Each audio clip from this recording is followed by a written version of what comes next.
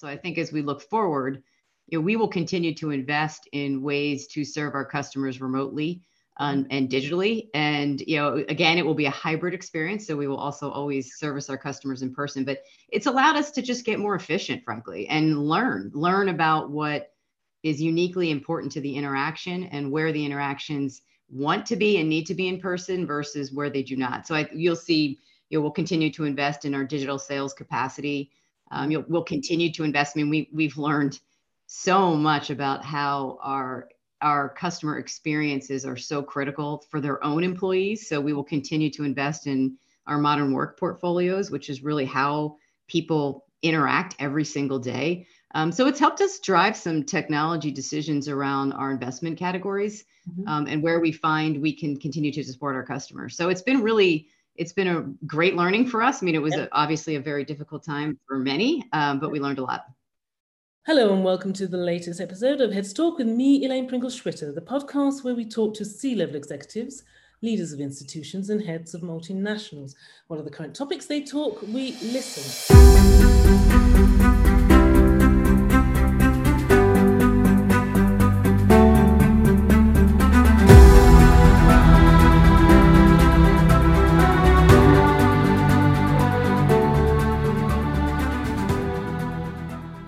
My guest today is the North American president of one of the world's most recognizable brands. She's also a member of a number of boards, to include a recent appointment to the board of directors for Ralph Lauren. I'm excited to conclude this retail series with my guest today.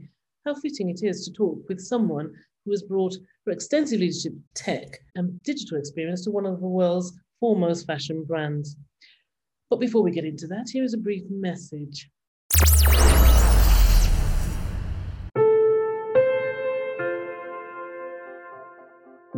This episode is sponsored by Axia.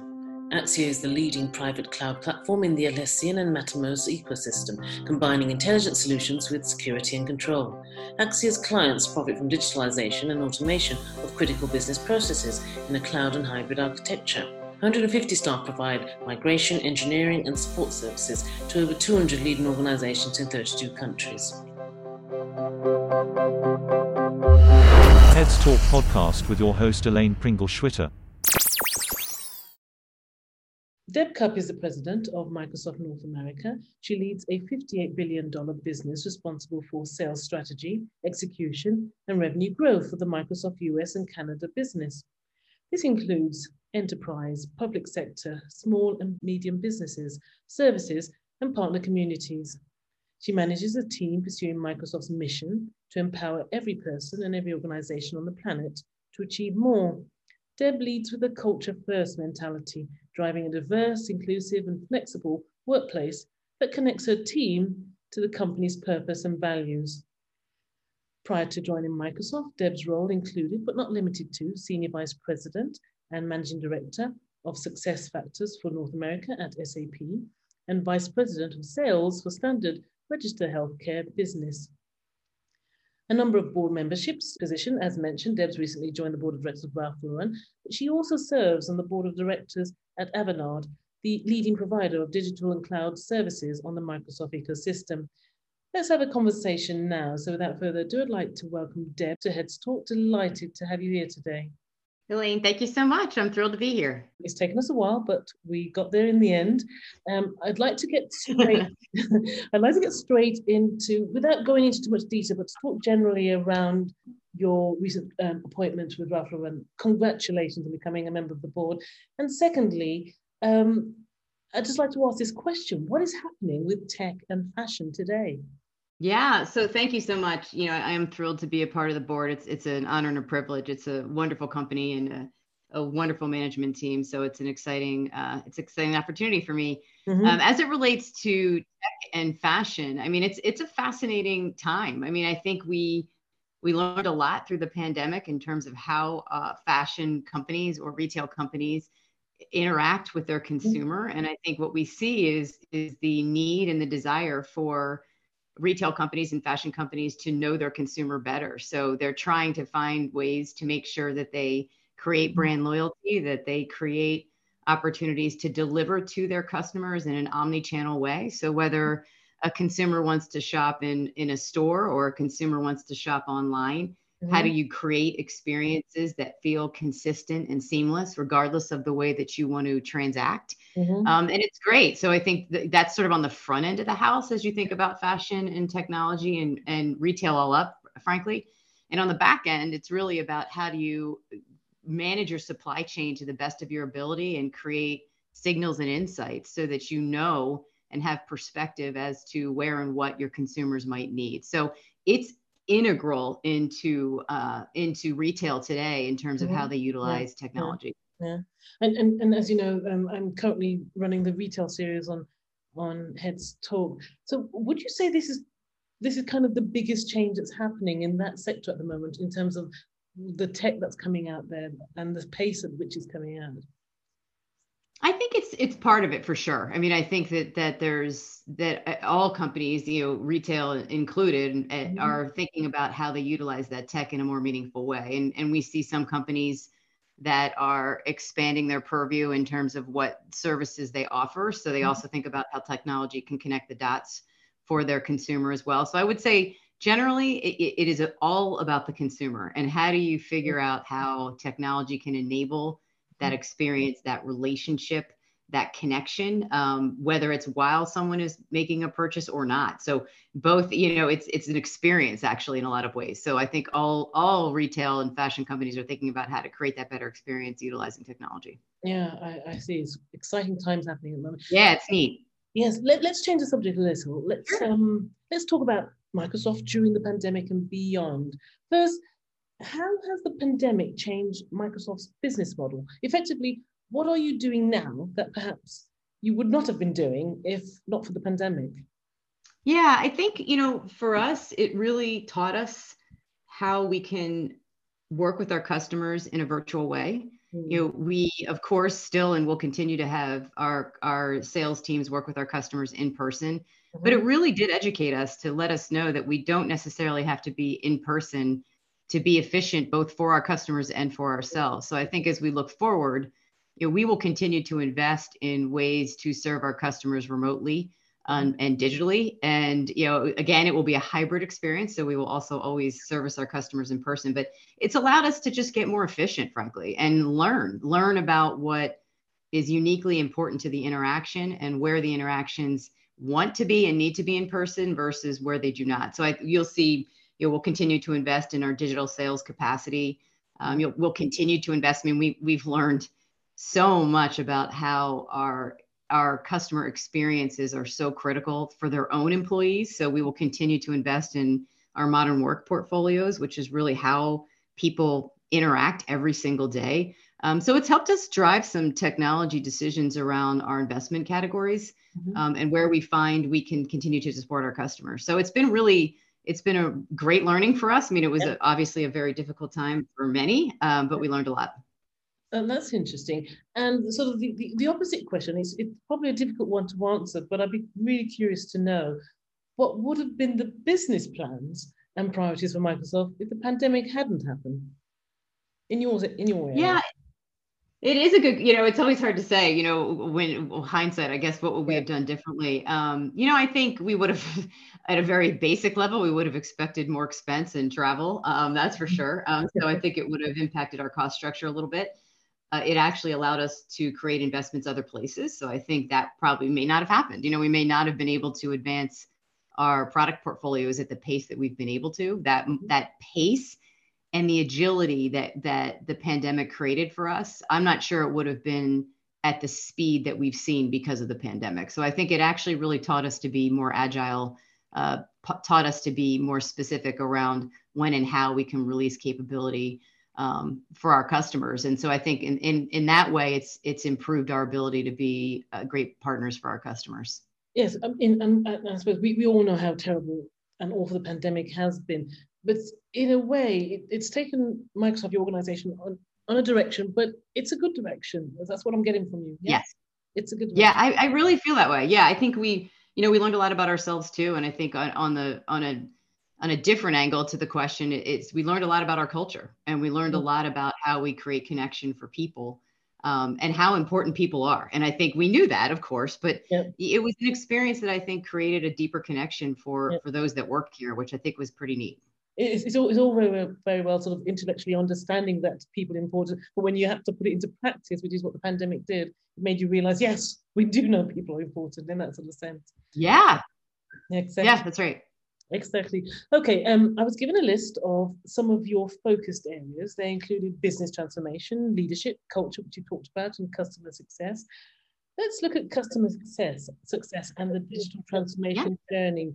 You talk so far about the consumer and the consumer experience. That thread pretty much has been all through in terms of where you answer. So I know this is a good one for you. So how prepared or unprepared did you find your customers for digital transformation, especially in the light of the fact that it was expedited as a result of the pandemic?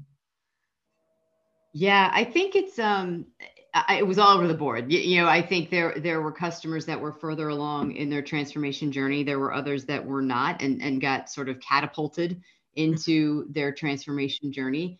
And I think, again, that's another learning, I think, for all of us across every industry is to how to create an environment. If you think about technology specifically, how do you create an environment where you can be more agile based on what comes at you? And, that's one of the huge benefits of cloud is just this agility that it creates. So I think for many customers, they were on that journey for sure. I mean, I don't think anyone didn't think that they had to go through that. But I think it just sped everybody up. So we found all different levels of readiness. And, for us, it was just about how do we meet them where they are?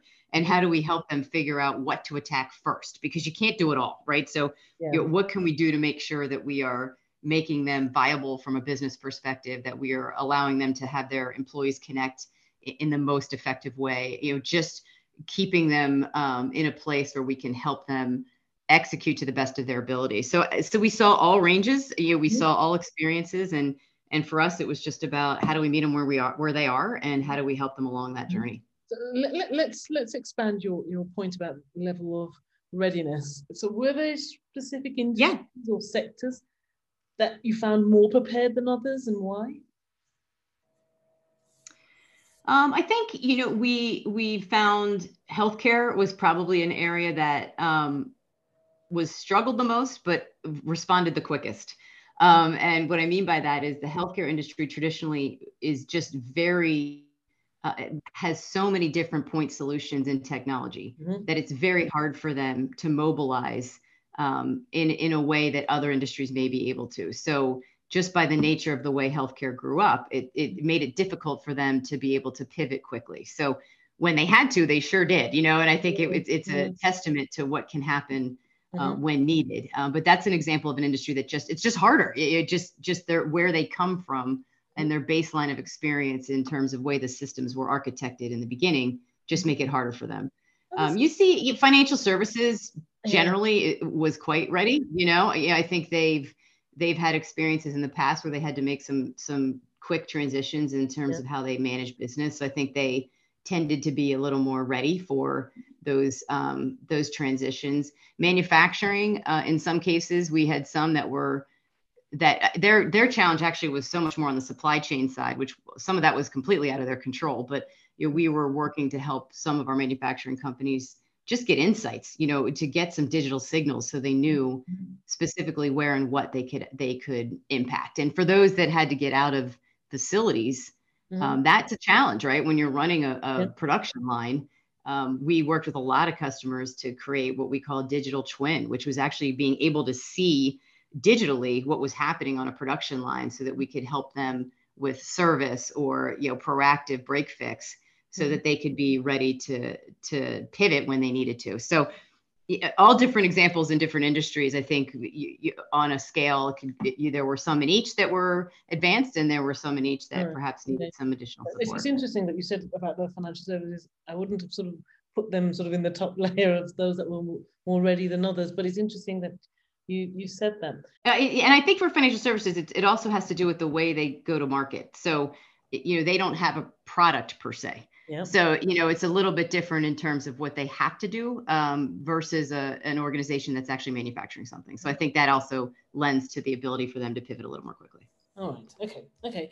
Right. Another one of your focus areas, leadership, and I'll be very Yeah. interested in your answer to one or two of the points I would put to you. How would you describe your own leadership approach or even style? Yeah. I think for me, it's just uh, team first. I think a lot about my job is to support people to do their very best. And that's how I think about everything that I do. So as I think about what can I do to make sure that I am creating a path, that I am clear and consistent on a North Star, Mm-hmm. that, clear, we talk about clarity at Microsoft all the time. Creating clarity is one of our leadership principles. And generating energy and focus on execution. And I think that sort of describes my style in a lot of ways. I'm a big fan of I guess I'm a glasses half full person. I often think Okay. about, what the goodness of all the things that we do. And I try to bring that energy to the work that I do every single day. But for me, it's about people, and that's it. Like there's no reason to be a leader if you don't have deep interest in helping and developing and letting people realize their potential. And for me, it's all about how that comes together to deliver on behalf of both those people. Mm-hmm. And in the end, that helps you deliver on behalf of your company.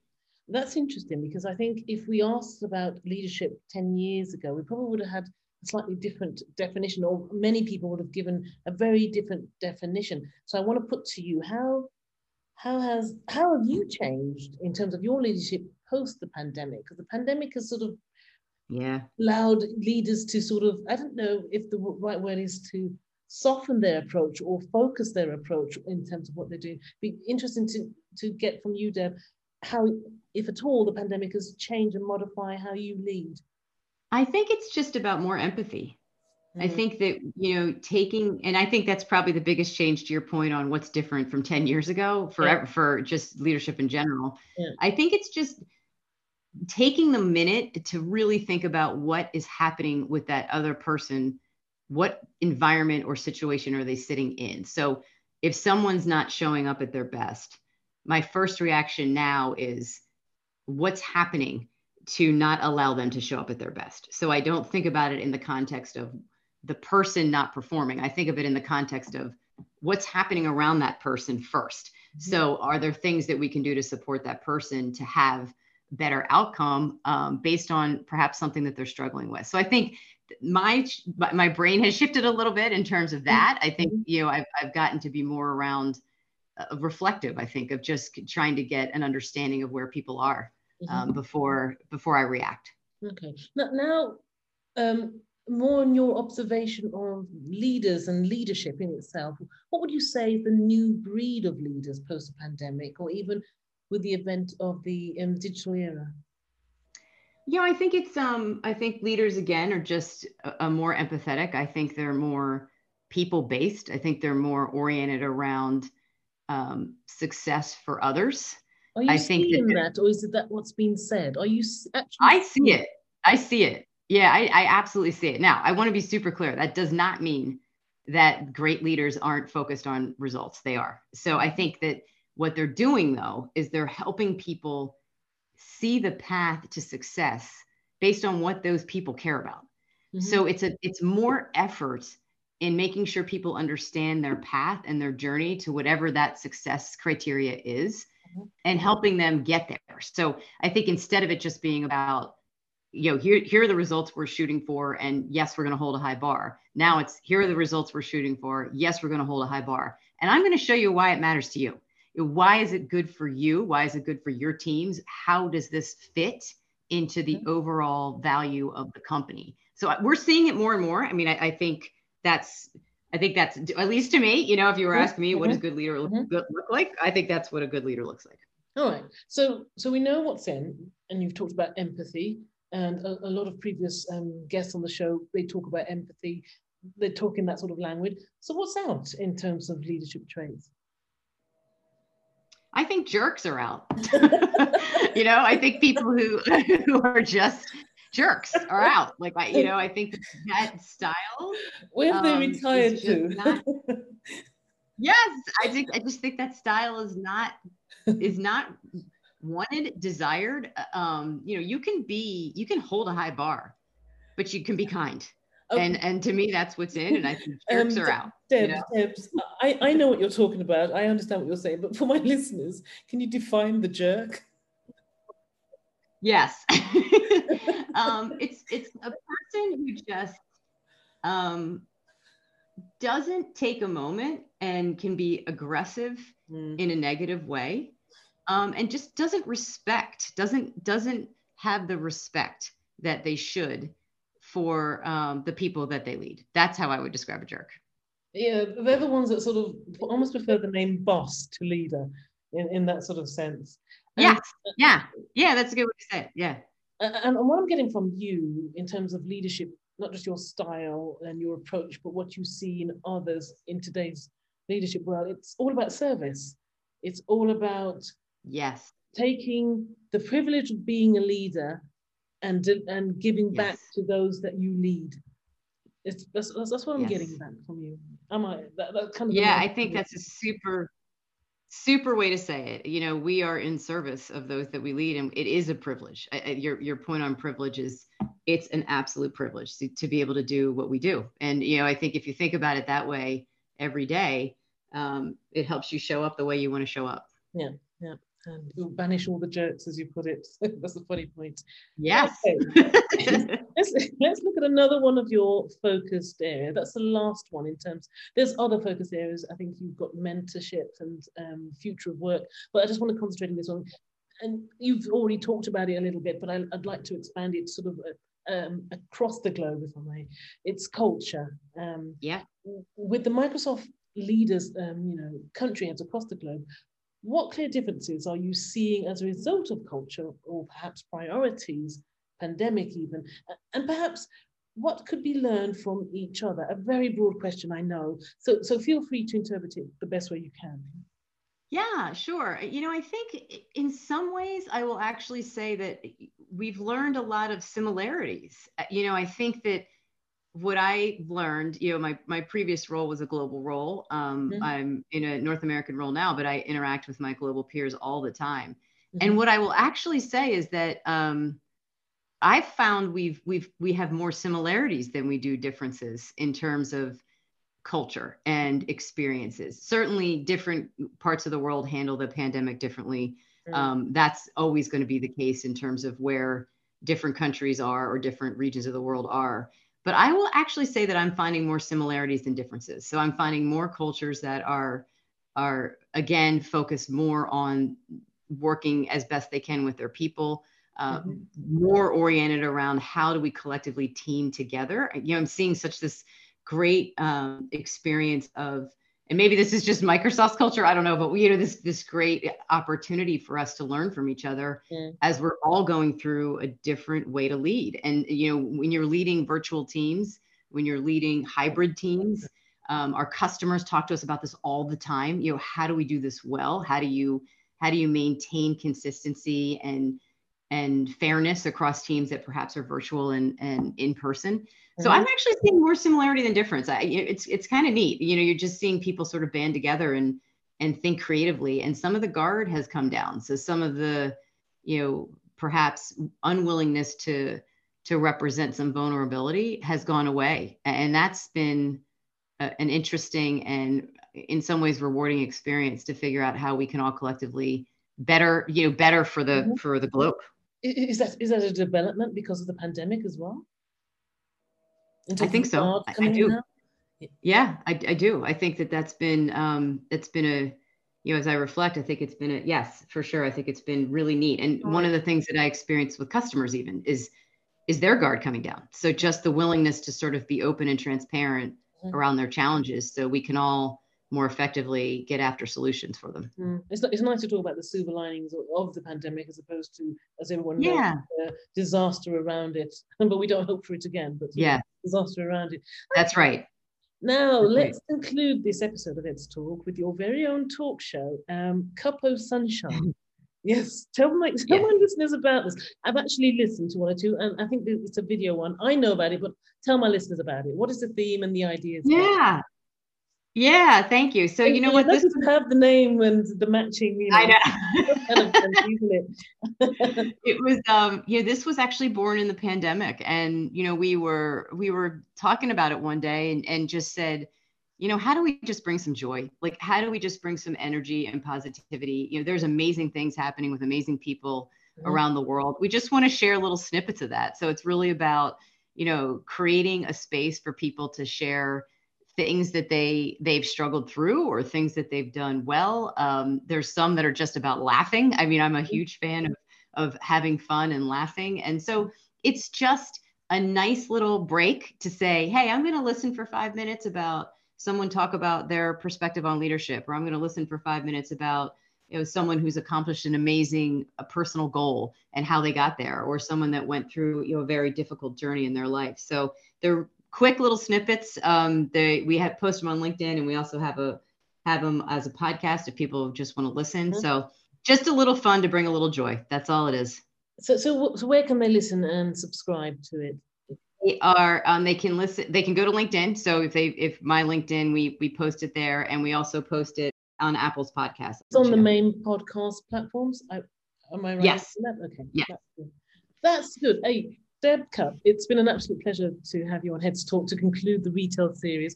Many thanks for your time and insights. Thank you, Elaine. It was a pleasure. I appreciate it.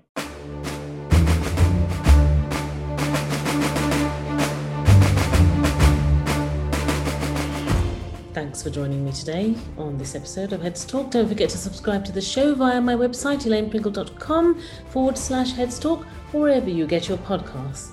Finally, I'd like to thank our sponsors, guests, and you for helping to make the show possible. Please join me next time, where I'll be featuring more executives, C-suite leaders, and heads of multinationals.